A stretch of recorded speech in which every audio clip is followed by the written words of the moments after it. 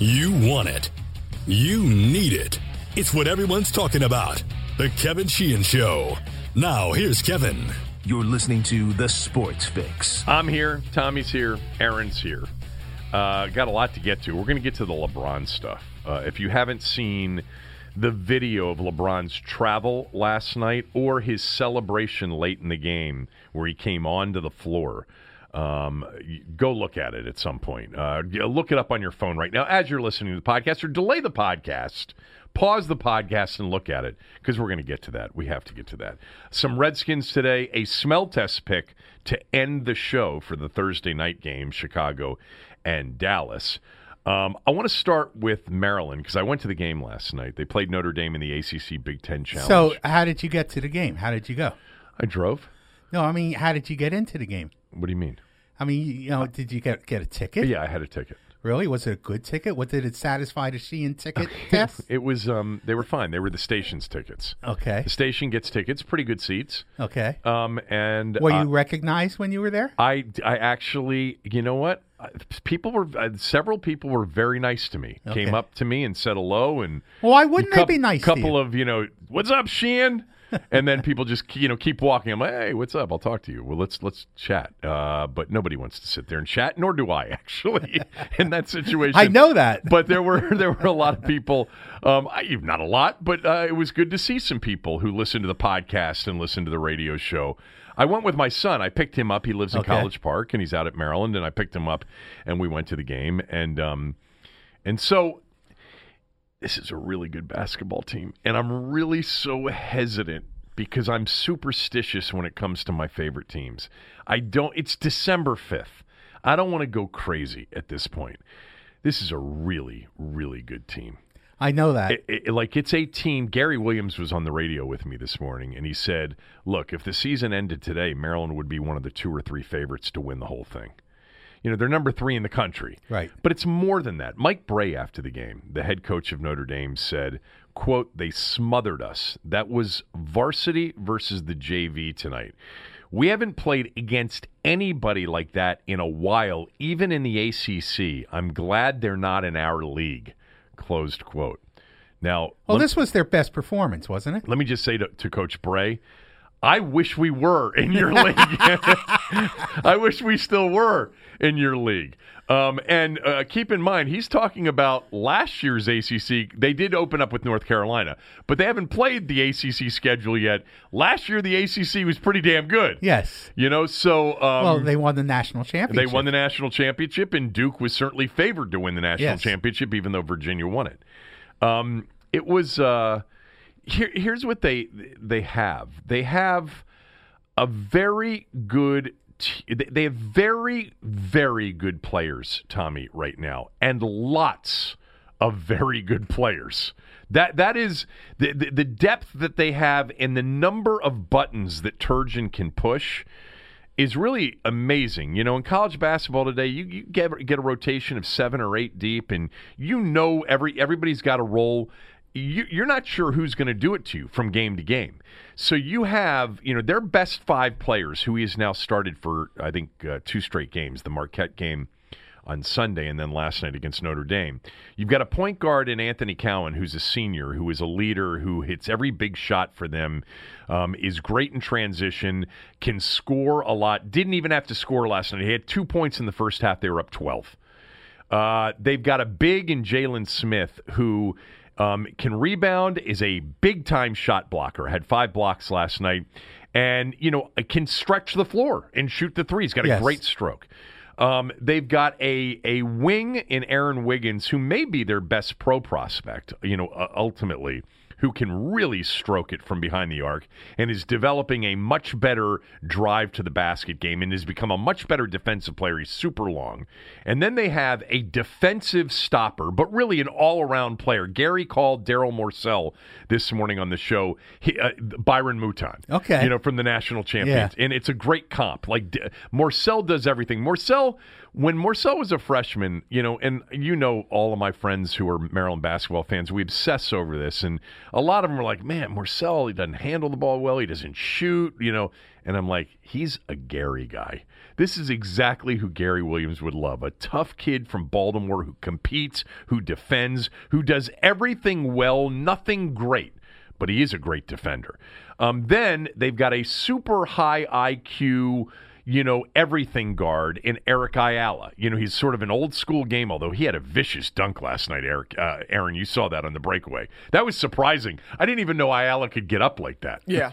There were a couple surprising dunks yesterday. Yeah, but he's an old school, calming presence, real high IQ, makes everything easy for everybody, but can really get to the rim, uses his body so well but that's their top 5. And then they come off the bench with just about everything, including 2 twin 6'10", 240-pound freshmen, the Mitchell twins. I'm telling you right now, these 2 guys are going to be really good players. And he's playing them more and more. He's playing the number 21, Mekhi Mitchell, a lot more than his brother Mikel, who's number 22, if you're a Terp fan. They're identical twins.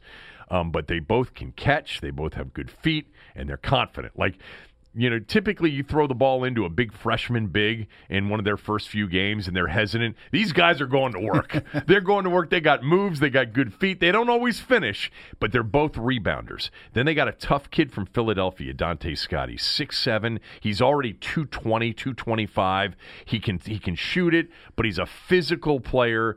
And then they got all these other guys that were factors last year, like Sorrell Smith and Ricky Lindo, who both contributed last night.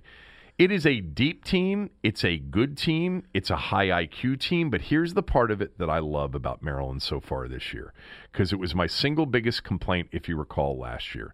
Last year, they were 308th nationally in pace of play, possessions per game. Right.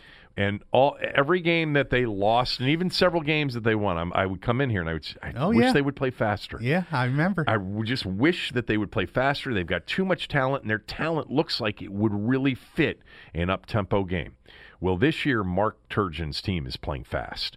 They're 132nd in the nation right now in possessions per game, which is almost 200 spots higher than they were a year ago. They're looking at every opportunity to break. Their players he's less concerned about mistakes in transition. He knows he can get, with his talent, easy buckets in transition, easy looks for three-point shots. Now, we'll see how it translates to Big Ten play, where you're super well scouted, where these teams are really well coached, and, teams like Purdue and Wisconsin, and certainly, a team like Michigan, even probably with Juwan Howard, it's tough to fast break against them as much as you would like. This is a team, Tommy, right now that I think is the best Maryland team on paper and the best I've seen through 9 games. In a long time. Okay.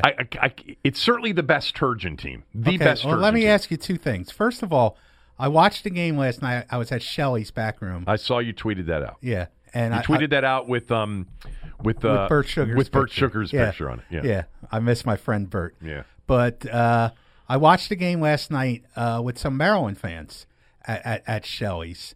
And 2 things that they talked about. One is, and look, they loved the outcome of the game, but early on they were very frustrated, and they were saying that this is a mark of Turgeon's teams that they get off to a slow start. They have this year, right? And they said that this is a coaching issue. To not have your team ready to play right from the start.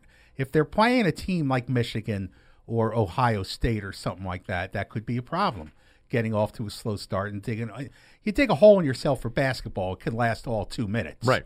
So I don't want to overemphasize that. The other thing that really impressed me is, and this is very, very small sample size, there's not a lot of love for Turgeon as a coach. Even if he's successful, there's a lot of people out there who there's a segment of the Maryland fan base that just doesn't think he's a good coach. Totally agree with that. Yeah, it's been that way really for a while now. Yeah. Hey, look, he's in his 9th season now. Is that amazing to anybody else that he's in his 9th season? It is his 9th, right, Aaron? It's his 9th year. Yes, 11, 12, 13, yeah. 14, 15, 16, 17, 18, 19. The 11-12 season was his first. Yeah, so this is his 9th season. He's been to one Sweet 16. Right. He's been beyond the first weekend of the tournament one time, and that's why Maryland fans can't stand him. Yeah. Because Gary, even before Gary won the national championship and went to the Final Four in 2001 and won it in 2002, there was a lot of frustration for Gary. Oh, I know. Because Maryland constantly came up short. But back then, they were going to Sweet 16s on the regular. Yes. Gary had, I think 5, 6, 7 Sweet 16s before he got to his first Final Four. I could go back and do the math. He got in 94, 95, 98, 99.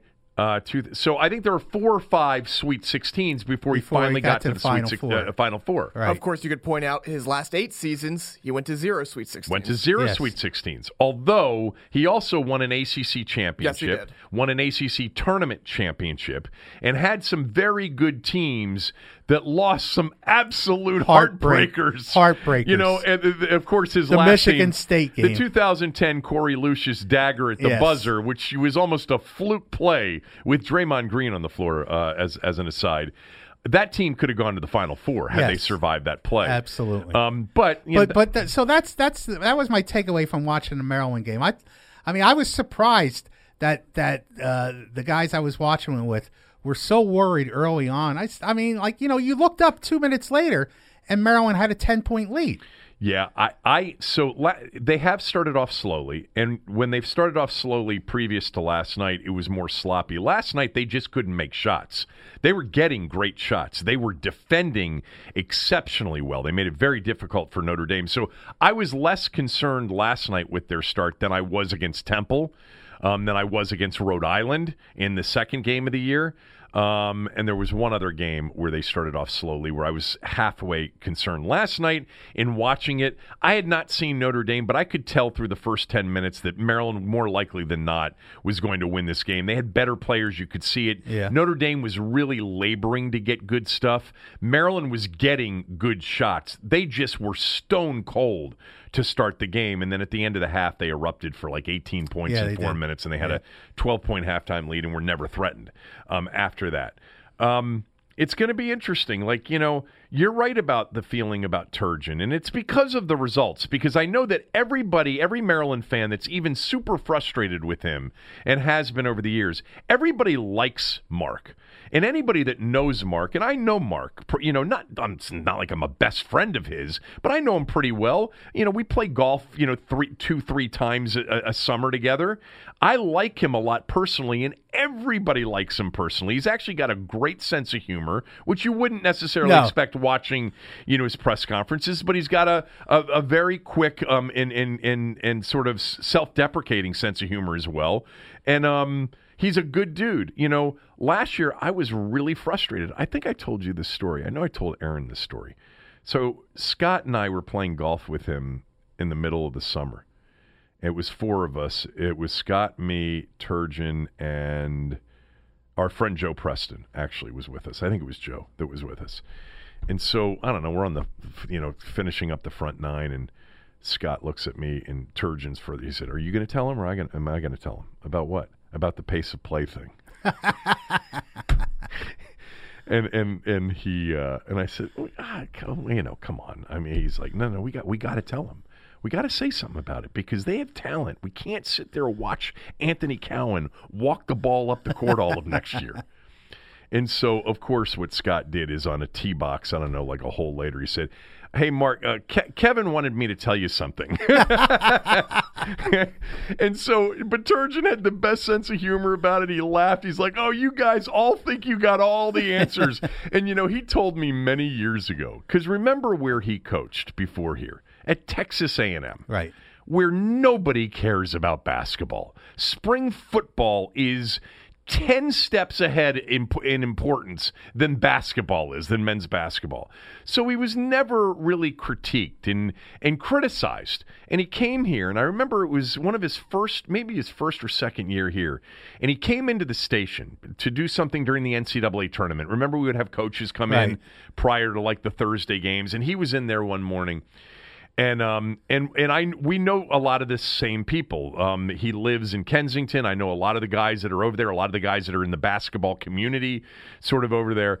And he said, man, the big difference between here and the places I've been is here, A, everybody loves basketball, and B, everybody thinks they're a coach. and he just laughed, and I said, oh, yeah, you're going to get that. And he said, in this fan base, he goes, I already can tell everybody's a coach. Yeah. Everybody's got it figured out more than the coach himself. And I remember saying to him, I'm like, look, before Gary got to the Final Four, Gary was under a lot of heat. You know, that first Final Four season, they lost to Florida State at home in 2001, and Gary got booed walking off the floor at Cole Fieldhouse, the same season that they turned around and made it to the Final Four. It has always been, as you know, and not everybody that listens to this podcast or listens to the radio show, a lot of Virginia people, you know, who aren't into basketball, they don't understand this. But you know this. Maryland has an incredibly long-standing, passionate fan base. People are into it. And as you know, and I know, and Aaron knows, you go to one of those big games at Comcast Center, there isn't anything in town that matches that. I mean, or exceeds it. You know, a Caps playoff game, the Nats playoff games, they may match the intensity. Nothing exceeds it when you've got a big-time game. People are really into it. And so when you're really into it, you have a passionate, long-standing, loyal fan base, and you're not getting to where you think you should be getting to, and you've sort of regressed as a program. And when you only go to one Sweet 16, you know, Aaron, going back to, what was their last Sweet 16? 2003? The year after the national championship, before Turgeon got him there against Kansas? Yes. So you had basically a 13-year run of no Sweet 16s. Yeah. A lot of tournaments. You're in the tournament a lot. But Maryland fans, for a long time, were a little bit delusional, thinking that they should go to the Sweet 16 every year. I've always felt this about Maryland basketball. It should never be, ever be, worse than sort of a top 10 to top 15 program. The history, the tradition, the building, the fan base, the recruiting area, the league or the leagues that they've been in. You know, the Big Ten is still big-time basketball. You just are set up almost naturally to be, you know, a ranked team every year. You should be, based on the talent you can attract. And I think, you know, if you take a 5-year period, they should go to 3 Sweet 16s. They should be in a tournament 4 times. They should go to 2 Sweet 16s, and in one of those 5 years, they should be contending for a Final Four and national championship. To me, that's reasonable. I'm not saying they should be a contender for the national championship every year. They're not Duke. They're not Carolina. They're not Kentucky. They're not Kansas. But they're in that next group of programs below the elite, you know, below the Blue Bloods. And those programs, you know, they're in the tournament almost every year, and they're in Sweet 16s on the regular. And once out of every 4 or 5 years, they're contending for legitimately the Final Four in a national championship. I think that's what Maryland should be. And this year, they look like a Final Four contender. Okay, well, since they do that, and you mentioned the frustration of not getting past the Sweet 16, what happens if they don't get past the Sweet 16? This would really be the worst for him. Yeah. This would be the worst for him. Yeah, because the expectations... Especially now, ranked third in the country. Yeah, the expectations are pretty high. I know they were high on the Diamond Stone team. They were. They got to number 2 in the country. Yes. Yeah, they were high for that, and that was a disappointment. But that was, in the aftermath, that was chalked up more to the dysfunction of some of the players than it was Turgeon. That's true. This unit does not seem to carry that kind of baggage with them. Yeah, it's not like, you know, Diamond Stone came here. It was a controversial recruiting thing with Wisconsin and Under Armour and the whole thing. And you had the kid from Duke who Suleiman transferred, and you know you had Carter, who was, you know, essentially looking for a 1-year stop, and so all of that was true. And you know, the other thing about his 1 Sweet 16 is they beat Hawaii in the round of 32 to get there. Hawaii was an upset first-round winner, so it's not even like you beat a big-name team to get to where you needed to get to. Right. They were very close last year. They had LSU on the ropes, obviously, in that second-round game and had a chance to win that game, to advance to a Sweet 16. And if they had beaten LSU, they lost at the buzzer to LSU, or with 2 seconds to go, the Georgetown recruit, the LSU point guard, Aaron, that made the game-winning shot. Waters? Yes. Waters. Yes.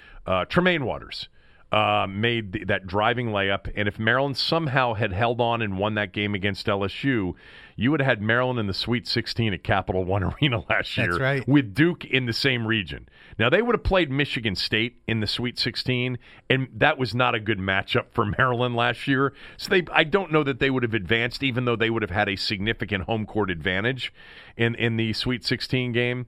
But it's a shame that they didn't win that game. It would have put almost a different light on the program, because it's slipped a little bit here in the last several years. You would agree with that? Yeah, in terms of importance. I've been to some of the games.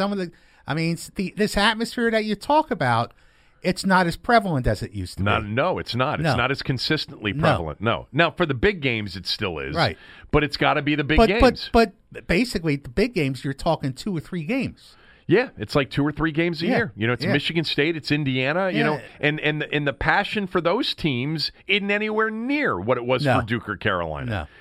No. So one other thing before we move on to another subject, because I don't think, Aaron, we talked a lot about this on the podcast yesterday. I asked Gary about this and actually gave him an idea, which he dismissed. Of course he did. I hate last night in the ACC Big Ten Challenge playing Notre Dame. I heard you talk about this on the radio. Can't stand it. You talked about the Maryland. How many of those people said, why are we playing Notre Dame? Why aren't we playing Duke?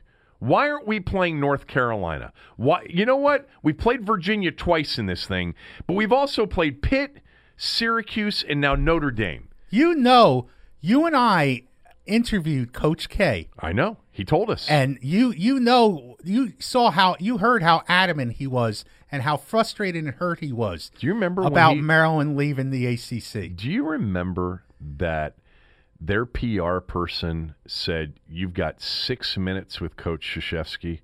We did 17 minutes on the air with him, and then we recorded it. Yes. He was going to run the night. Yeah. And then when it was over, I stayed on the phone with him for like another 10 minutes because he said to me before he hung up, he said, I sense the passion in your voice and the Maryland fan that you are, and I just want you to know we never wanted Maryland to leave the ACC. It hurts that Maryland's gone, and I'm going to miss those games just as much as you're going to miss those games. And he also sort of said, and we're never going to play them.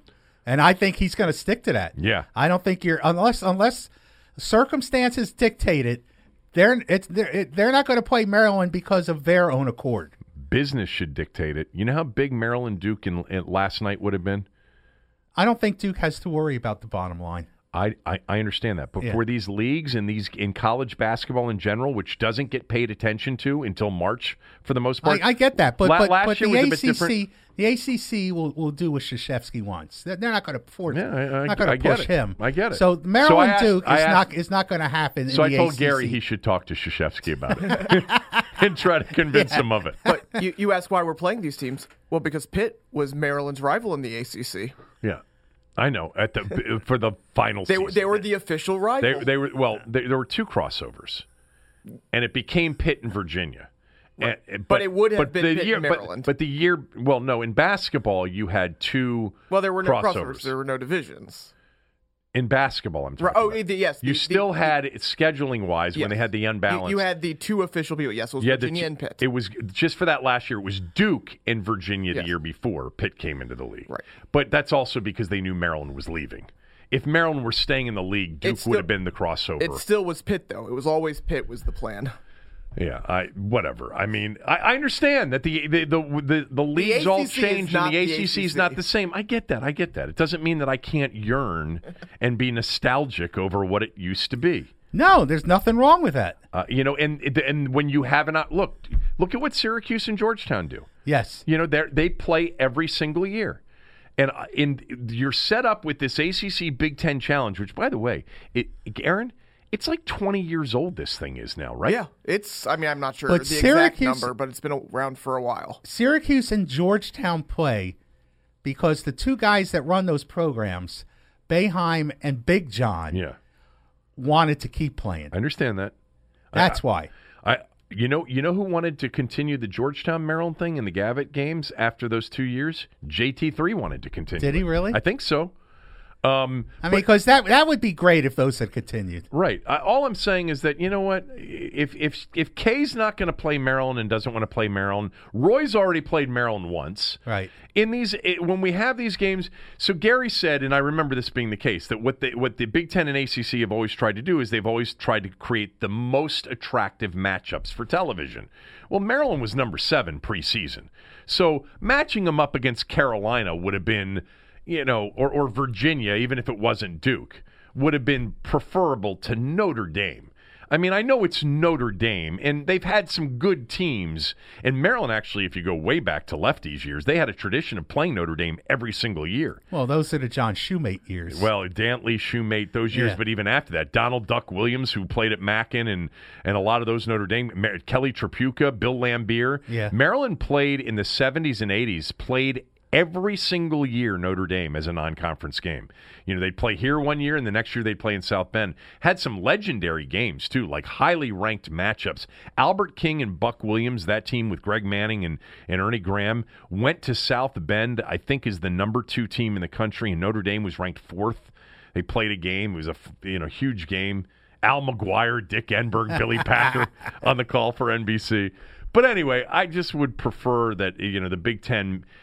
It's better business for this tournament, for television, for Maryland in particular, if they're hosting it, to play a traditional ACC rival. Well, I'm sure Gary is working on it for you. He didn't sound overly excited about that. Real quick word about Stamps.com. When I talk about Stamps.com, I always wonder who in the world still goes to the post office and why. Stamps.com's there to bring the post office right to you. You don't need to interrupt your workday to fight traffic to get to the post office. And during the holidays, it's crazy because it's so busy. That's why you need Stamps.com. Anything you can do at the post office, you can do at Stamps.com. It eliminates the trip to the post office altogether and saves you money. You simply use your computer. You print official U.S. postage out 24/7, 24 hours a day, 7 days a week for any letter, any package, any class of mail, anywhere you want to send it. And once your mail is ready, you just hand it to the mail carrier or drop it in a mailbox. All right, you save 5 cents off every first-class stamp, for starters. You save 40% off priority mail. But here's the deal you can take advantage of right now during this holiday season. If you sign up for Stamps.com, there's no risk using my promo code KevinDC. That's KEVINDC. You get a special offer that includes a 4-week trial plus free postage and a digital scale. No long-term contracts or commitments. Just go to Stamps.com, click on the microphone at the top of the homepage, type in my promo code, Kevin DC. That's Stamps.com. Enter Kevin DC. If you're a small business, use Stamps.com. Saves you time, saves you money. Going to get to the Redskins here in a bit, and I've got a smell test pick for tonight as well. I did want to mention this real quickly before we get to LeBron James and what happened last night, Tommy. Georgetown had all of this, turmoil earlier in the week. Yes. Their best player, Kinjo, he was not accused of anything involving these sexual harassment allegations with LeBlanc and a couple of the other players. But they lost Kinjo and LeBlanc this week, and it seemed like, oh my God, Georgetown basketball is in a heap of trouble. Last night, they went to Oklahoma State as an 11-point underdog to play Oklahoma State, who was undefeated. They were ranked. They weren't ranked. They weren't ranked? I thought they were. Were they ranked, Aaron? Oklahoma State? I don't think they were. I think they were ranked 25th. I think I looked that up, and they were not ranked. Let's see if you're right. Oh, in the coaches' poll, they were ranked 25th. Yeah. Very good. 7-0, Oklahoma State, and they won the game on the road. Yeah, McClung had, 31 points? Yes, McClung had 33 points. Yeah. Had 33 points in that win. That's It's really like when you do that with all the turmoil and all the issues, and you go on the road and you beat an undefeated team. And by the way, Oklahoma State is a basketball school. Yes. That is one of the Big 12 schools that is a basketball-first school. They've got a lot of tradition at Oklahoma State in basketball, a great home court environment, too. And they went down there and won. One weird thing about that game, the other two players, not McClung, but the other two played, right? They played in that I saw game. that. That's going to be a thing.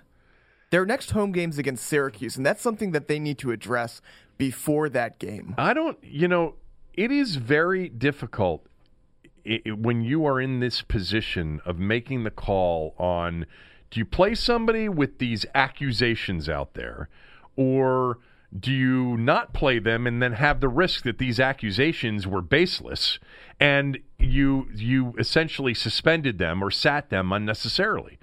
A lot of people go back to the Duke lacrosse case and say, it's crazy. Like, you got to wait for the facts to come out. Maybe that's what Georgetown's doing right now. I don't know. I mean, the optics of it aren't great. No, the optics aren't great. And the school has to, the decision makers have to have some kind of idea at this point as to which way the credibility is leaning. You can't be an idiot about this. Right. There's a chance, like in the Duke case, that you could be wrong, so you don't want to rush to judgment. Well, you also have some liability when you start to do that, right? Yeah. Yeah, because the implication, if you suspend a player like that, is that you believe that there's a chance that player's guilty.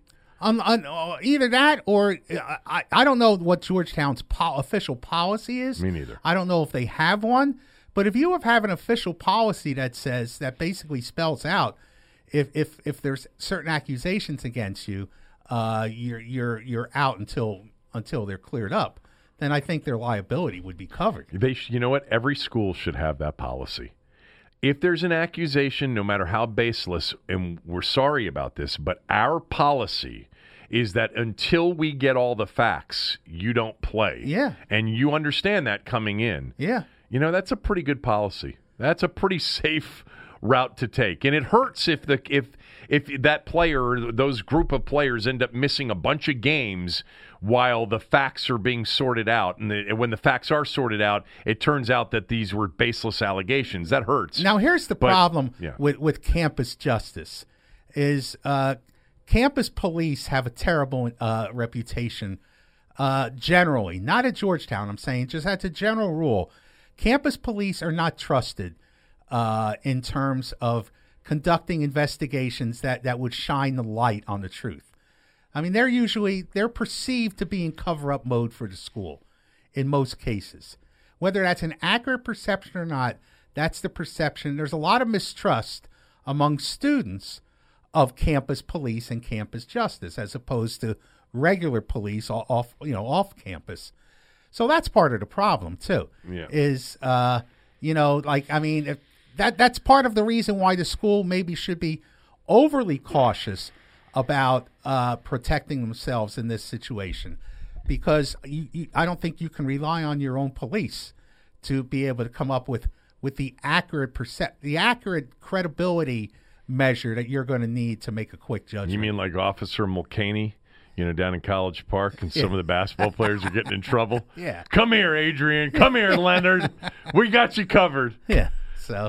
By the way, I'm not suggesting that Leonard or Adrian Branch Bias ever did anything. Those are the first two names. So it's a very touchy situation. But in the end, and this is like falling on deaf ears, you have to remember you're a school at some point.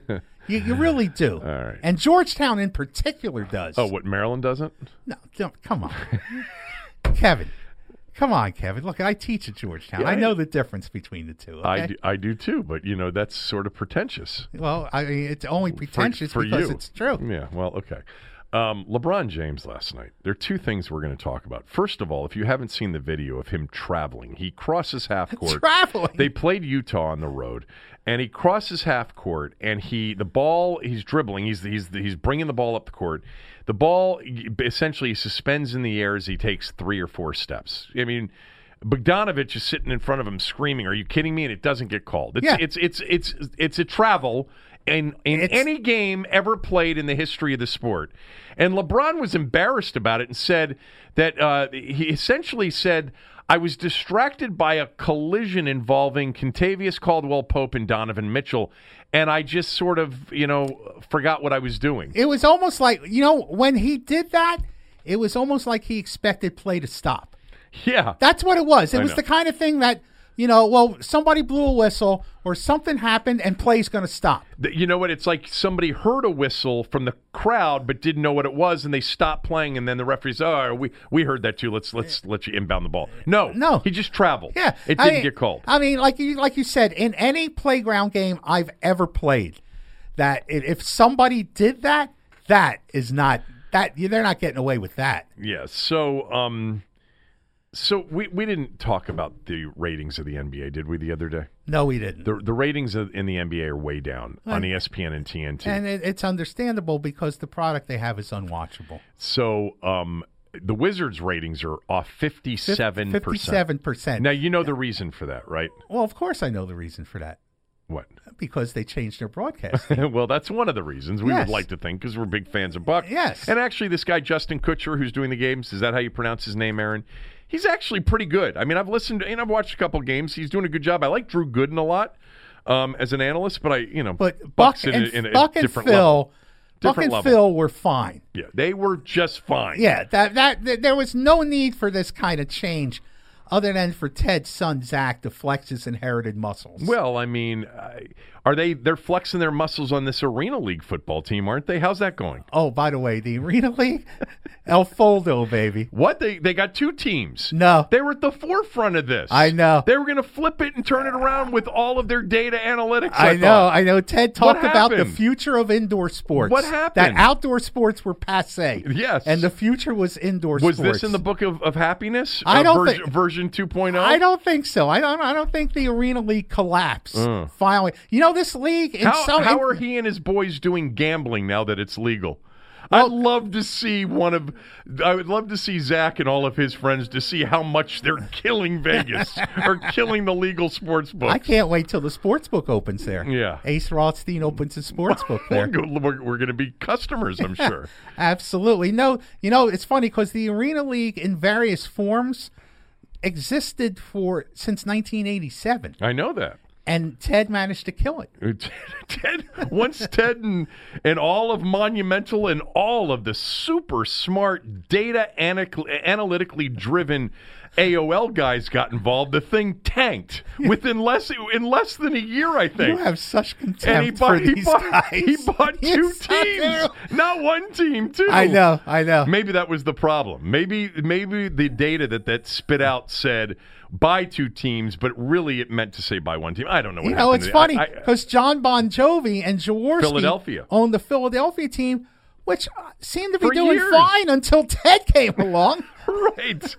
I mean, but, don't worry about it because they're going to be able to gamble their way out of this loss. Yeah. I'm sure, betting on sports using all of the data that they will have. Now, as an aside, real quick, since we're on the Ted take here, so to speak, Ted's take.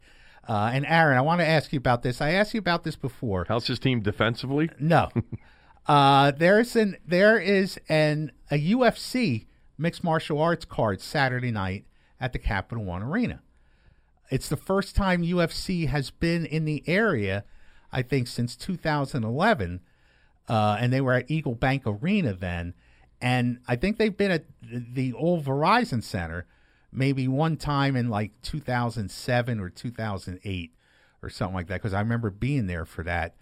But a few years ago, maybe a year or two ago, Ted became an investor in a competitor for UFC called the Professional Fighters League. How did that go? Well, they're still operating, right? Aaron, the PFL is still operating, I think. I went on their website, and they had one event in D.C. that did not do very well. Professional Fighters League is still active. Yeah, now they had one event in D.C. at Ted's mini arena, the little arena, and I don't think it drew very well. And I don't think they've been back to D.C., but I find it, and Ted was quoted in a Bleacher Report article about a year or two ago, basically saying, basically taking shots at UFC and saying that, we're going to do it better. We're going to do something different, and we're going to do it better. And now I just think it's curious. There's nothing to it because, I talked to somebody with UFC who's pretty high up who I know. And, there's nothing to this. But I find it curious that Ted is hosting in his arena the competition to the league that he's an investor in. I mean, do you think that's a little bit unusual? Yeah, I would think. Yeah, I mean, that's your competitor. Unless it's such a huge profit opportunity, and if it doesn't go there, it's going to go to Eagle Bank or it's going to go. Well, Ted somewhere owns else. those. Ted runs Eagle Bank too. No, I thought Eagle Bank was the Mason facility. Yeah, Ted runs that. Oh, he does? Yeah, I didn't know that. Isn't that right, Aaron? I think Ted runs Monumental. I think Monumental. Okay. I don't know if they own it, but I think they operate it, and I think they lease it. I just wish it is the first university venue to be managed by a private company. Yeah. Monumental I Sports didn't realize that. Yeah. I didn't realize that either. Yeah. Just switching. So just as an aside, staying on Ted, but a different topic on Ted. Why? I don't know if he's calling the defenses or not on the NBA bench that he sits on. But they really got to improve the defense. I would think that somehow, some way, they've come up with a lot of answers to a lot of different things. I mean, they're going to take down Vegas with all of their smart gambling takes. They're going to open up their own casino, which invite all their friends in, and they're going to have such a great time, beating whoever's running the actual sports book in the restaurant that they'll have it in. Why can't William he figure? Hill, by the way. What is it? William Hill. Yeah, William Hill. Why can't he figure out a way to get the team better on defense? Well, that would require firing the head coach. No. I think he's more of like an assistant. Oh, you mean Scott Brooks? Yeah, Scott Brooks is the head coach. Ted is there. You see him communicating with the coaches during the timeouts. I know. So that would require getting rid of the head coach. I wonder what kind of input, in all seriousness, he actually does have.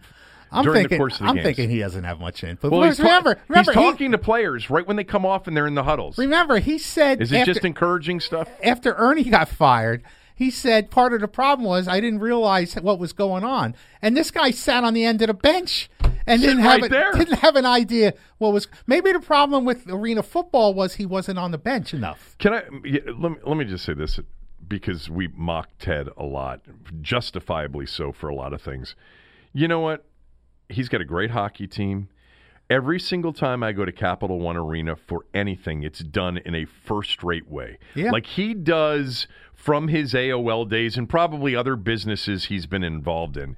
He does know how to build and operate a customer business, like with the customer in mind and making it convenient and making it better. And, that's something the other owner one of the other owners in town has no idea no clue on what to do. Getting back to the ratings, which somehow started this conversation about UFC and the competitor to UFC, the ratings for the Wizards games primarily are down because they matched up against like multiple World Series games when the season started in October. So no one watched like 3 or 4 games in October. So they probably had a true 0 rating instead of like a 1 or 1.2, whatever it is. But I wanted to get back to LeBron for a second because NBA ratings overall are down on TNT and ESPN. And when I watched the travel last night, but more importantly, when I watched LeBron at the end of the game with the Lakers up by 20, he's on the bench. His shoes have been taken off. And by the way, I think he signed them and gave them to a fan. That's sweet and nice. There was a sequence underneath the basket closest to the Lakers bench where Kyle Kuzma was still out on the floor, and one of the Utah Jazz players, they're down 20, the game's over with 2 minutes to go, has one shot blocked by Kuzma.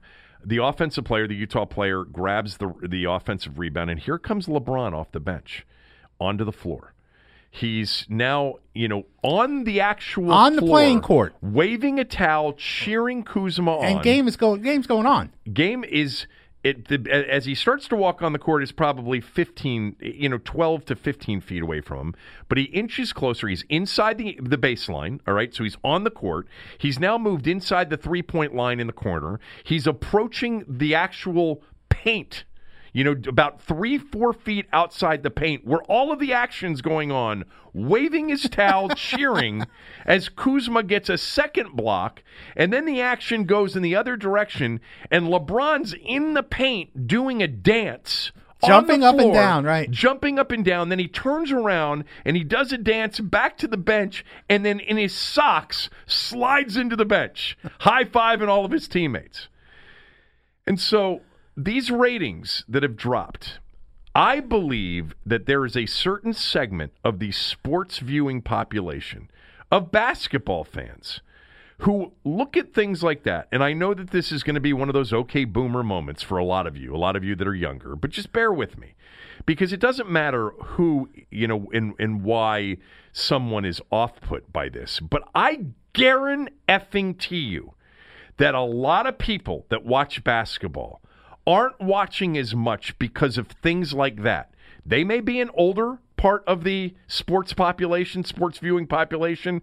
There could be a lot of reasons, but when you turn on a game and you see somebody walk 3 or 4 steps with the ball in his hand and it doesn't get called, and then you see a guy on the court while the game's going on waving a towel, a near participant in the game at that point as a sixth man on the floor, and you don't see him whistled for a tech, and it's actually celebrated, by his teammates. Now, the opposing television crew, the Salt Lake television crew, called it incredibly disrespectful to the game.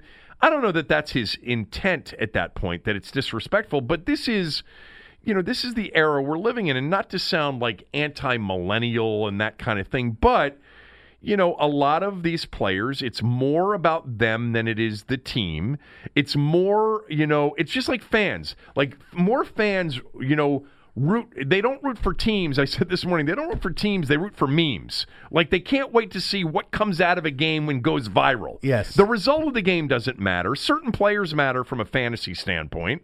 I understand that. But you and I and people of our age, your age, my age, and even, 5-10 years younger, we enjoyed the games. We rooted for the teams.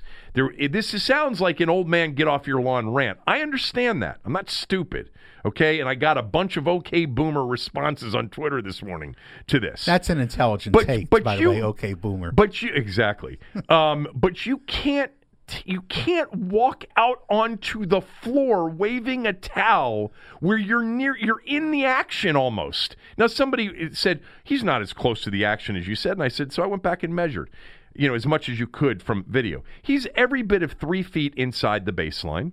He's every bit of 8 to 10 feet from the sideline. Right. He's 4 to 6 feet from the actual action. To me, if it was a fight, he'd be kicked out of the game. Of course. For being on the court that. He was on the court. Yeah. Now, if it was a fight, he'd have been kicked out and suspended. You see in the So he's literally on the court. There's no question about that. In the NBA over the last, 10 to 15 years, the benches have gotten further away from midcourt and much further closer to the baseline, to where a lot of the bench extends beyond the baseline. Right. And you'll see players standing up and cheering, and they're not on the court, but sometimes when the action goes to the other end and they're really fired up, they might accidentally step on the court or take a step or two into the court. LeBron is on the court, behaving like a child. First of all, I was also wondering, this was Kyle Kuzma. This wasn't the last guy on the bench that just came off, that never gets any playing time and gets 2 back-to-back block shots, and everybody on the bench is really happy for the guy that never gets in. This is Kyle Kuzma, okay, who just happened to have still been in the game. So it's a bit of a phony response to begin with from LeBron, which I think a lot of people sort of get that with him. Okay, but again, you know what? If you want people to watch this sport in November and December, don't do clownish stuff like that. Understand that you may not care about an older generation that wants to watch, people respect the game, play the game. But whether it's intended disrespect or not, the net result is disrespect to the game. What he did there by coming off the bench and waving a towel on the floor while the action was going on 4 to 6 feet away from him. If the crowd that you're talking about is offended by that, it's the same crowd that's turned off by the style of play. I mean, you're the exception for your age. You're not the rule. No, I agree with what you're about to say. Go ahead and finish I mean, like all the 3-pointers. Yes. Yes. I mean, most of our generation, mine and youngers, I think, like for a 15 or 20 year age span, are turned off by the style of play of the NBA now, and I think that's a big contributor.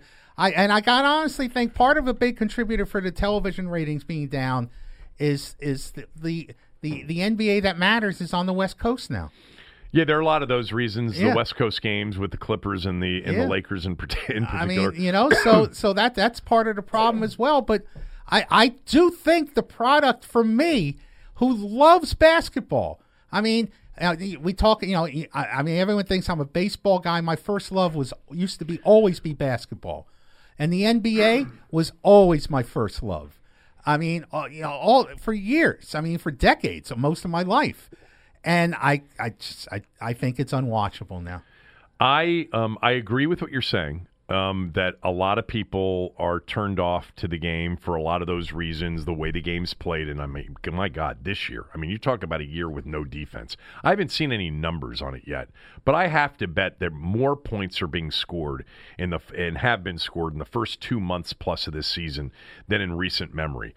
But anyway, I agree with that, but I think it's much beyond that, Tommy, because, the playoff numbers, especially when we had those Golden State Cleveland series, 4 of them in a row, I think the NBA playoffs are phenomenal. I like the NBA. I love the NBA playoffs. But I think it's more than just the style of play and the 3-point shooting contests and the lack of defense. I think it's this obsession with these players about, sort of image and, social media. And it's more, it just seems that it's not as serious to them, the actual results of the games. But, this is creeping into the NFL, too. It's creeping into a lot of different things. Yeah. And I'm not here to say that people who are enjoying sports for different reasons are wrong. You enjoy the NFL for perhaps fantasy reasons, instead of really rooting for a team. And it's hard to root for the team here locally. I just think that there are certain people that watch that last night and then watch LeBron make big statements on China, and it's a lot. It's heavy LeBron, and then they see all of the teaming up to go together to places, and Anthony Davis demanding a trade when he's got contract left. I think all of that stuff adds up with the style of play that makes people say, I got better things to do with my time. But I do think it's an older demographic that feels that way, primarily. But it is. But it's again. People keep saying older demographic, and this seems foolish to say this, and I know people dismiss it, but young people are going to get old. Yeah. Okay? And I can guarantee you that what was important to you when you were 35 is not going to be the same thing that's important to you when you're 55. So your tastes are going to change. You're going to get old. You're going to age, and your likes and dislikes are going to be different then than they are now. And I don't know why anyone thinks they're going to stay the same, that this NBA millennial tap-in that they've got is going to carry over to when they're closer to Social Security than they are their driver's license. That's just not going to happen. God, can you imagine the young fan of the NBA now that got a kick out of what LeBron did? Like, did you see that travel? And they didn't call it, which was smart, because it is LeBron. You should never call that. And it didn't impact the play at all. It's not like it gave him an advantage. And then how about him on the floor? I mean, he was... But I would have loved Kyle Kuzma to have grabbed one of those block shots and thrown the ball to LeBron, because he was that close. Yeah, like if you had looked in your peripheral, you would have seen a teammate on the floor. Now, I think the NBA recognizes Adam Silver's a smart guy, and the NBA, one thing of all the leagues, they're more willing to be bold and make change. You saw the story that was released about 2 weeks ago about the dramatic changes they're talking about in the league, including an in-season tournament. Ridiculous. But they are concerned. It would certainly appeal to the soccer crowd. Yes. To the 20-something soccer crowd that has no idea who's playing in these games, but they love a good party World Cup time because that's what soccer does. Yes, it does. They're into friendlies and in-season cups. Yeah. So the NBA, they're concerned about what's going on, and they're willing to try. And it is a league that's always willing to try something more dramatic than the NFL or Major League Baseball might. I give them credit for that. The NBA is more willing to be progressive, but the problem is they need to look back, not look forward, as to figure out what's wrong. You think the whole China thing pissed some people off as far as the ratings go? In China, maybe, where they were told to be pissed the off. NBA kowtowing to. I think people forgot that quickly. I think you're probably right on that. I mean, that's not a national anthem sticking issue. It's not. I think that you're right about that. Yeah. Anyway, I still like the NBA, and I like the NBA playoff time, but I definitely know people for years. You and I have had this conversation before. I've known people for years that can't stand the NBA. I can't wait till Washington gets an NBA franchise. That's what I can't wait for. Oh, God. That's going to be great. They play the Sixers tonight. And we're supposed to be happy about this team. You know what, Tommy Shepard? That Bertans deal, it's going to produce a first-round pick. Look, I know that. And he made great deals, but this progression of this changing the culture isn't going to happen until they have a coaching change. I know you like Scott Brooks personally. I mean, you know how I feel about him. At OKC. Legler would be on with me during the playoffs, and I would say, what were they doing there at the end? And Legler would say, well, they weren't doing anything that was planned. Yeah. So until a culture change on the court has to start with the coach, and this culture change that they talked about with the 3-headed front office that Ted instituted isn't going to do diddly until they change the mindset of the players on the court. Right. All right. We'll get to the Redskins here in a moment. It's an exciting time for sports. None more exciting time of the year than when the NFL's coming down its home stretch. And Lamar Jackson's a huge story. And the odds on Jackson to win the MVP race are now he's the favorite. You know, they were 50-1 to begin the season. MyBookie.ag's prop selection is more attractive than ever. There's so many props. You can bet right now on teams that you think are going to be in the playoffs that are sort of teetering. You can still pick division winners, MVP, more coaches to be fired. They've got plenty of prop bets. Next week, switching subjects as it relates to MyBookie.ag, one of the most stacked UFC cards in a long time. 3 championship fights on the 14th, all highly anticipated, right in the betting capital of the world, Las Vegas. Without a doubt, people are going to be looking to get in on the action, and I've got a place for you that works, MyBookie.ag. If you're looking for quality lines and reliability, that's MyBookie.ag. If you join right now, MyBookie will match your deposit halfway, all the way up to $1,000. That means if you deposit $2,000, you get an extra $1,000 in free money to play with. All you got to do is use my promo code, KevinDC, to activate the offer. Once again, that's promo code KevinDC to get your extra cash from MyBookie. MyBookie.ag. You play, you win, you get paid. All right, so I wanted to share with you what I did on radio this morning. I don't know if you heard this, or heard me do it or not. I did a Redskins at 8 segment that I wanted to do with you. And basically it is more of let's take a break from all of the dysfunction and let's act like this is a normal franchise for a moment and that we are a fan base. You're not a fan, but I'm a fan. And it's a normal conversation about a team. You know, it's not the owner, it's not the team president, it's not the team name, it's not hashtags, it's not Reuben Foster, it's not any of that stuff. It's, transporting ourselves into normalcy, into a normal NFL fan's body. This is the medicated portion. This is the medicated portion of the show. Okay. And it's taking a break from all of the other stuff and just fake for a few minutes that you are the fan of a real NFL franchise. How do you do this? The look on Tommy's face. How do you do this? Priceless. Like I said, I'd have to take a pill. I'd have to literally take a pill. So in order for this to happen. I understand that. But I want right now for us to not act like the victims we've been for years and years and years, where we've been treated like idiots by people like Dan Snyder and Bruce Allen, who have essentially looked at us all like we're marks, over the years. Those of you, by the way, who continue to spend money on this outfit, show up and profess your loyalty, you really are similar to like persecuted groups of people. You just haven't figured it out. Some of us have risen up as a resistance, all right? But there's some of you that are just afraid to do it, but I'll give you the benefit of the doubt. Listen, just say that you got nothing better else to do. I would warn all of you who are doing that, if they start giving out Kool-Aid at Ghost Town Field, don't drink it. Don't drink it. Don't drink it. Personally, I consider myself to be a very loyal fan, just one that prefers not to be insulted over and over and over again. But let's pretend. Let's play make-believe for just a few minutes and act like, we're talking about the players on the roster, the coaching staff, all the people that play the games, and we're having a normal conversation about a normal NFL team. So my question to you with that context, what are you most optimistic about? Because I have become very optimistic about one thing.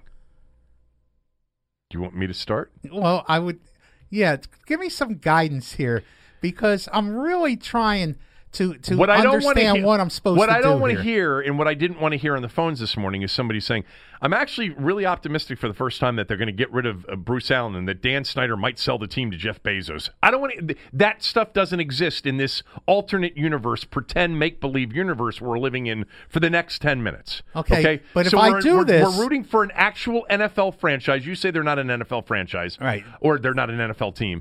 We're pretending for a moment that they're actually a legitimate NFL team, and you're having a normal fan conversation about what you're excited about. Okay, but if I do this, you've got to let me go down the path I want to go on. But I don't want to hear about the aura of self-destruction. No, you're not. Okay, as long as all of that's eliminated, go ahead. I'm most optimistic about the coaching. This is acceptable. Okay. It's acceptable. I mean, I I think that what I've seen from Bill Callahan so far, in terms of a more disciplined team, you're not being serious. In terms of accountability, I mean, there's no, I don't think there's any ping pong anymore going on at Redskins Park. The players are complaining about having to practice more. I think that's a good thing. I think that's part of changing the culture. And I think that Bill Callahan, who once took a team to the Super Bowl, I might want to point out. Yeah, and was accused of sabotaging Yes, said he Super Bowl was, too. by his own players. But if I recall, Charles Woodson and Jerry Rice. And Tim Brown. Tim Brown and Jerry Rice. Yeah. That's what actually accused Bill Callahan of throwing that Super Bowl. He changed. Here's the story, if I recall. I'm going to let you finish. Because you know what? We haven't talked about this, actually, since Callahan became head coach. No, we haven't. Bill Callahan, in the Super Bowl that Oakland lost to Tampa Bay, where he was the head coach for Oakland, and John Gruden was the head coach of Tampa Bay, and he had worked with John Gruden, was friends with John Gruden. The week leading up to the Super Bowl, they had installed a game plan that essentially said, we're going to try to run the football, run the football, run the football. And on Friday, before the game, he came in and switched the entire game plan to one in which he was going to ask Rich Gannon to throw the ball 60 times, which he did in the game. I think something like 50 or 60 times, whatever it was. Several years after that game, after they got absolutely blown out, I think it was 48-24 or whatever, Jerry Rice and Tim Brown both accused Bill Callahan of throwing the Super Bowl. They said sabotage was the word that Tim Brown used. What's the difference? Well, there's a difference. Sabotage, you can sabotage something unintentionally. Throwing something is intentional. They accused him. Because it was a John Gruden thing that he wanted John Gruden to win the Super Bowl. Well, that may be, but also, I mean, part of what was going on there was their center went AWOL, went to Mexico. Barrett Robbins, right? And that he had major anxiety issues. Yes. And that was seen as part of the reason for what they did. For what Callahan for changing did. the game plan. Yeah, but Rice and Tim Brown didn't necessarily buy that. Others, who was the fullback from Penn State? Was it John Ritchie? Look that up, Aaron, to see who the fullback was on that Raider team. You know who stood up for? In 2000, you know who stood up for Callahan? This won't surprise you. Rich Gannon. Bill Romanowski. Yeah, Gannon. Bill too. Romanowski did. Outspoken, but he's a lunatic. He's a lunatic. But you know what? We had him on a couple of times at the Super Bowl. Well, of remember? course, he's been on every radio program in the country. Because he's always selling something. Yeah. And I think one of the stories about that came out, and I think we asked him about it, and he completely backed Callahan. So look. Okay, John Ritchie, by the way. John Ritchie, starting fullback. He was also, I think, if you. I could be wrong, but I think John Ritchie said publicly he totally agreed with Rice and with Tim Brown. Oh, there were a lot of players who agreed with who had issues. They said they had no chance to win the game by changing the game plan that late in the week. Yeah, but still, he took the team to the Super Bowl, and I think that the coaching has gotten better. I think that you're going to have more stability on the football field. I think you're going to have less Club J like there used to be, and I think that Bill Callahan, I think, has got this team going in the right direction. Are you serious? No. Well, you asked me to fantasize. I'm fantasizing here. I know you.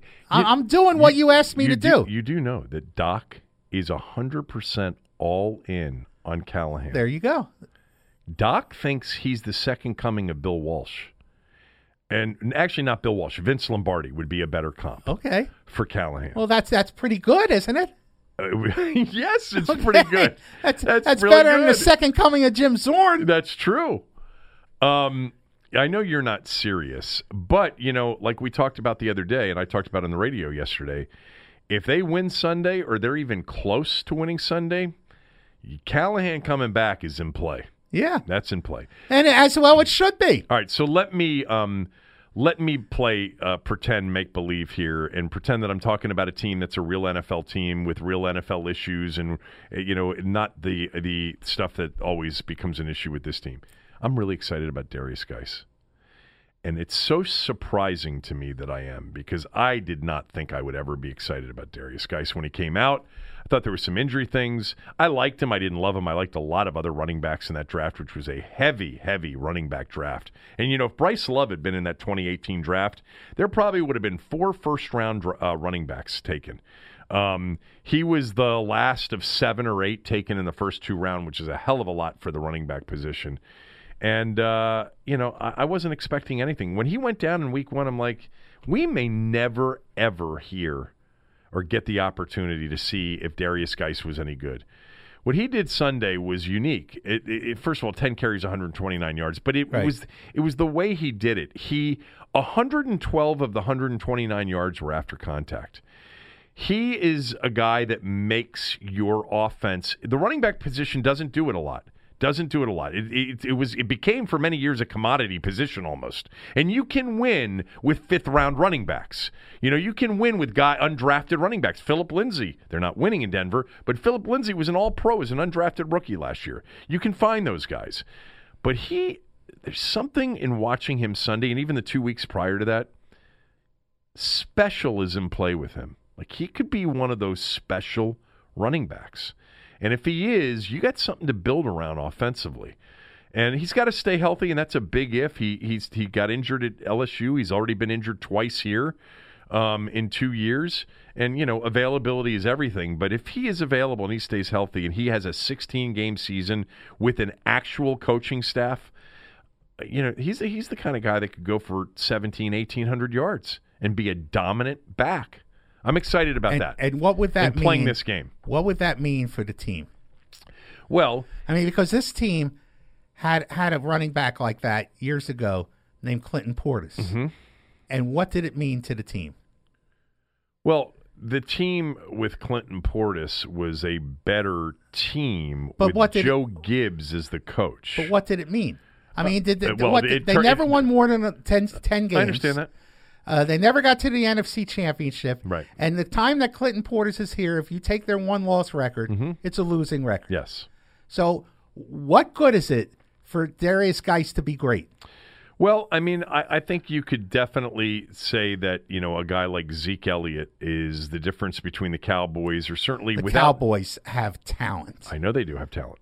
They do, but Zeke Elliott's been a big part of why they won a division, and they could potentially win a second one, although I don't like them tonight. No, and they're still not they still haven't gotten to the Super Bowl, and they're still seen as an underachieving team, even with Zeke Elliott as their running back. The Cowboys are not a good comparable because Adrian Peterson did not take Minnesota to a Super Bowl. Okay.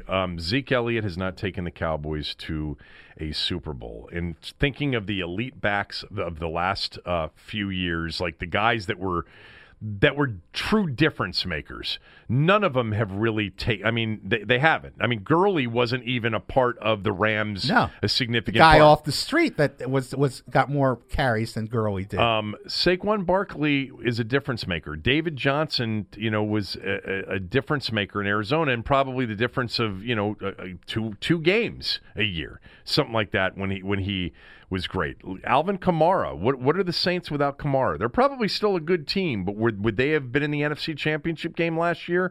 Remember, they had 3 consecutive 7-9 seasons in New Orleans. And then they got better defensively, which was really important. And they added a guy like Kamara. And Kamara is not a good comp for Geis. You're right. You can't take a running back here in recent years and say that team won the Super Bowl because of the running back. It didn't happen with New England last year. It wasn't a Philadelphia running back story the year before. And it wasn't, in Denver when they beat Carolina. Was that the year before that? I can't remember. I'm getting my Super Bowls mixed up. But I'm trying to just take a day off from essentially talking about an NFL franchise that is bottom rung and really isn't a typical NFL franchise with the typical conversations that take place among its fans, and have a conversation here briefly that typical fans of a real NFL team would have. I'm excited about Geis. You're going to have a chance to do that for real after they win Sunday. After they beat the Packers. You'll be able to have that conversation for real. What a dilemma. You won't have to pretend. What a dilemma. It really is amazing. I mean, it really is. I mean, this could be this could be the most satisfying win since their Monday night win over Dallas a couple years ago. Marshawn Lynch was a big difference maker. I know Russell Wilson was the biggest difference maker. No, he was. Marshawn Lynch, in terms of a team getting to the Super Bowl and winning a Super Bowl, was a massive difference maker at the position. And you know what? He's my comp. He's the guy that I think is the comp. I know, but the Russell Wilson part isn't there. I mean, but Redskins fans are facing this situation where, contrary to my fantasy, I think most fans realize that they don't want Bill Callahan as their head coach moving forward. But yet they also recognize that if somehow the Redskins win some kind of glorious victory Sunday, that Bill Callahan is much closer to being your head coach for the next 3 or 4 years. Right. I don't know. Honestly, I don't know that anybody really knows. I think Bruce Allen's going to be gone. I think if they play well down the stretch, that Callahan's in play. That would be my guess today. I still think Bruce Allen's gone. I do think that if, and we talked about this, I talked about it yesterday on the podcast, and we started that conversation on Tuesday. I think if they beat the Packers at Lambeau, I'm telling you, that limo ride that comes out of Lambeau Field and is headed to that private airport in Appleton, Wisconsin, or wherever it is, those two dudes, Bruce and Dan, are going to be chest bumping. They're going to be rolling down their windows screaming, "We told you so." And it's going to be, it'll be insufferable for anybody that's around it that knows better. And it would certainly put in play everybody's coming back. Because as we talked about 2 days ago, a win over Green Bay is not a win over Carolina or a win over Detroit or a win over Miami. It's not. If they go to Green Bay and beat Aaron Rodgers and the Packers at Lambeau Field, and they've got a 3-game winning streak, and Dallas loses tonight, and they're actually alive, everything's in play. Even though, from what I'm hearing, I'm hearing just that the Bruce thing is definitely coming to an end. But, I felt that way last year and was hearing a lot of the same stuff last year. So what the hell do I know? Nothing. But the Callahan thing would be a disaster. I think we talked about this. If they do beat Green Bay or they're really close and they get really excited and they Bill's the coach here next year, we'll have the same conversation a year from today. The same conversation will be taking place about a 4-9 or a 5-8, or 6-7 football team. We'll have the same conversation if Donald Duck is the head coach. That's fair. That is fair. One more thing before I'll finish up the show with a smell test. In between the podcast or the radio show and the podcast today, I read this story in the Post by Neil Greenberg, the analytics person for the Post, and I really found this very interesting. Dwayne Haskins had a ridiculously low QBR number. The QBR number is the ESPN number that ranks quarterback overall performances. It's much different than the passer rating. Yes. It encapsulates everything a quarterback does during a game. And Dwayne Haskins' QBR rating from Sunday's game was a 9.7 on a scale of 0 to 100. It's terrible.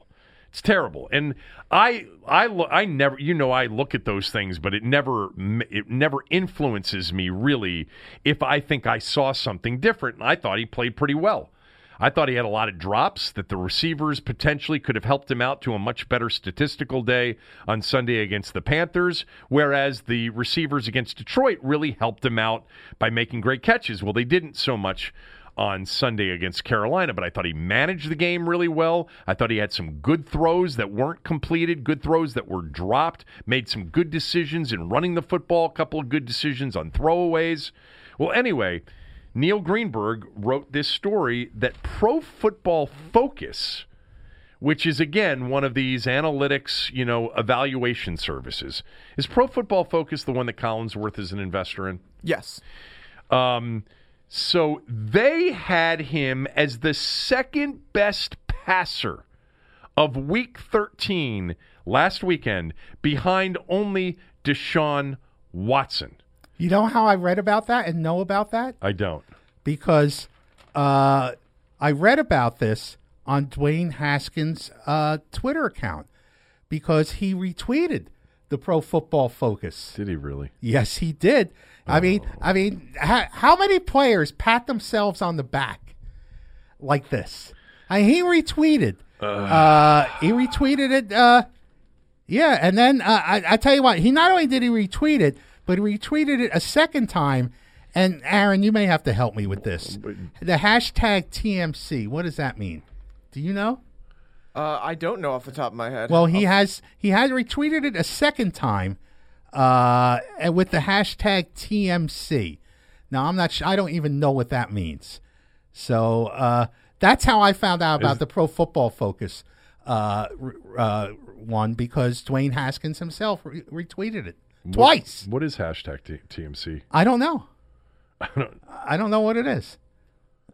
I'll have to Google it maybe. To whom it may concern? Maybe.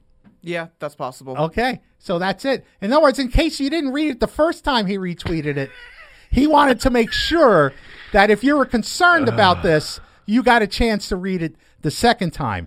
Oh yeah, and that was after he retweeted the latest sale on his clothing line. I would have asked him how Cyber Monday went for him. Yes. I would have been interested to see how he did, because I think it was a huge day for the economy last Friday and on Monday. Oh, my God. Yeah, I'm wondering if it was a big day for what's he did. The Kingdom of Pride. He retweeted this. Yes, he did. Twice. To whom it may concern. Dwayne. Sean Springs, tell your guy not to retweet compliments. Yeah. Okay? It's a ridiculous look. It's sort of, that should be social media 101 stuff.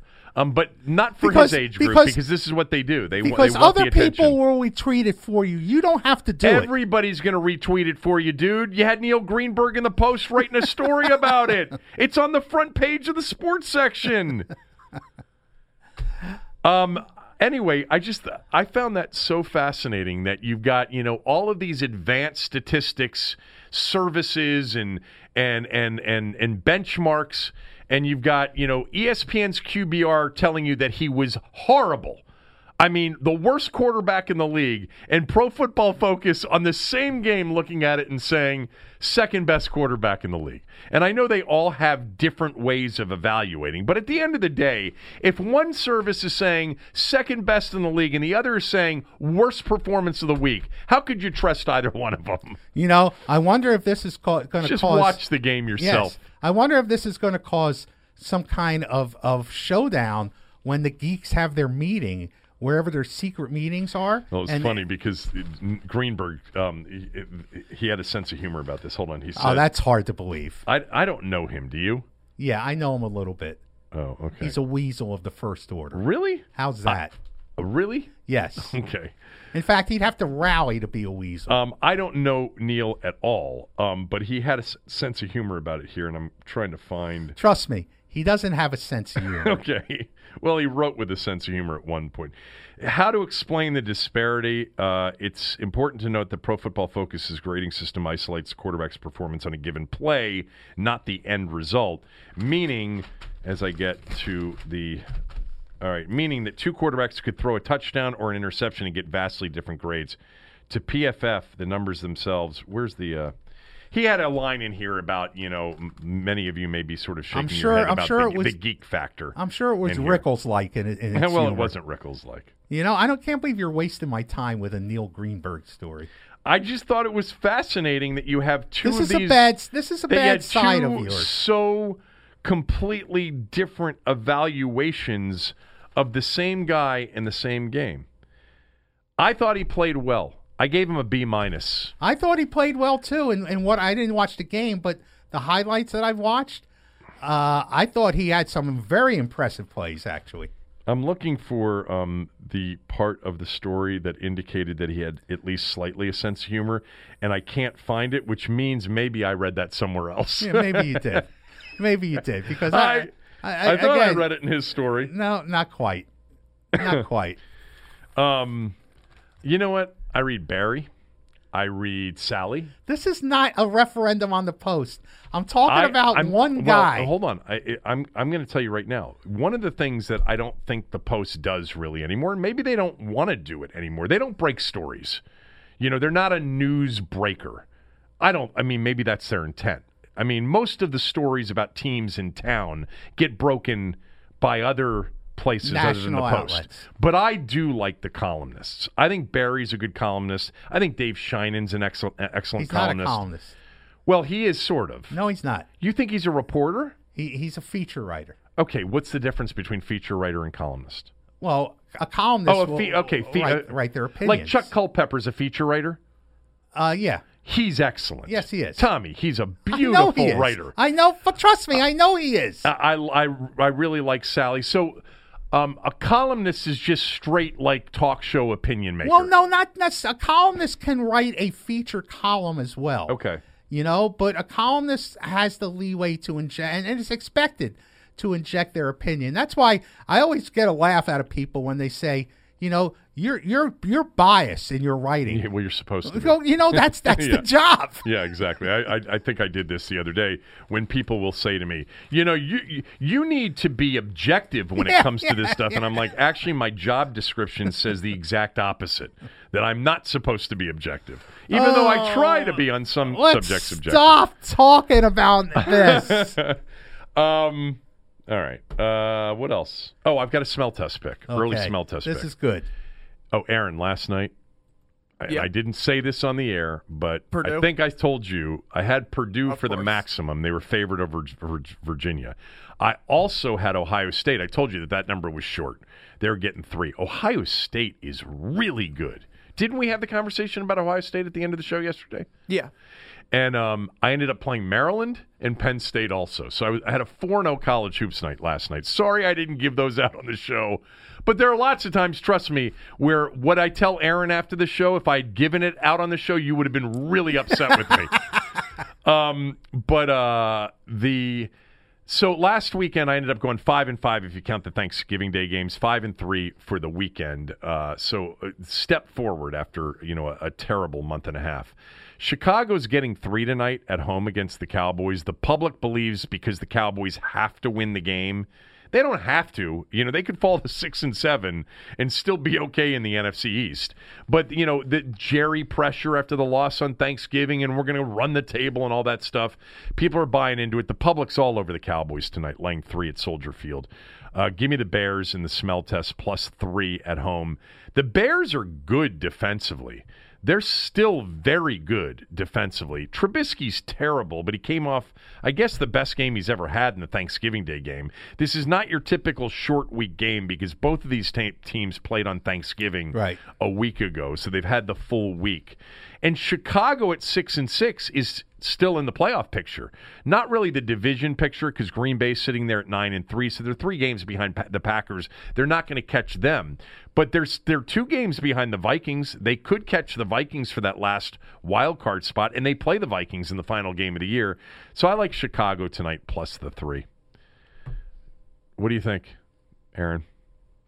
I agree. I mean, you like that side? It's just so I'm hard. asking Aaron now because I'm so gun shy after having such a terrible month and a half. And Aaron's got a sharp opinion, which is also why I'm asking. It's one of those things where I just, with your process, yes, it absolutely fits the process. I just hate everything about this game. Both teams can do anything, any game. I'm staying away. I might play a couple props or something like that. But in general, I'm staying off this game. He can't hold his nose enough to yes, do that. I don't hold my nose and take a pick. Well, last weekend, I had a couple of teams that you truly have to hold your nose to play, like Cincinnati. Yeah. To play the Bengals as an 0-9 team and to give it out confidently, which I didn't give it out very confidently because of the stretch that I've been on. But I gave out the Bengals last week, the Jags. The Bengals didn't get it done. The Jags didn't. The Bengals did. The Jags didn't. The Giants did. But then I came back with Houston on Sunday night. So ended up having a decent weekend overall.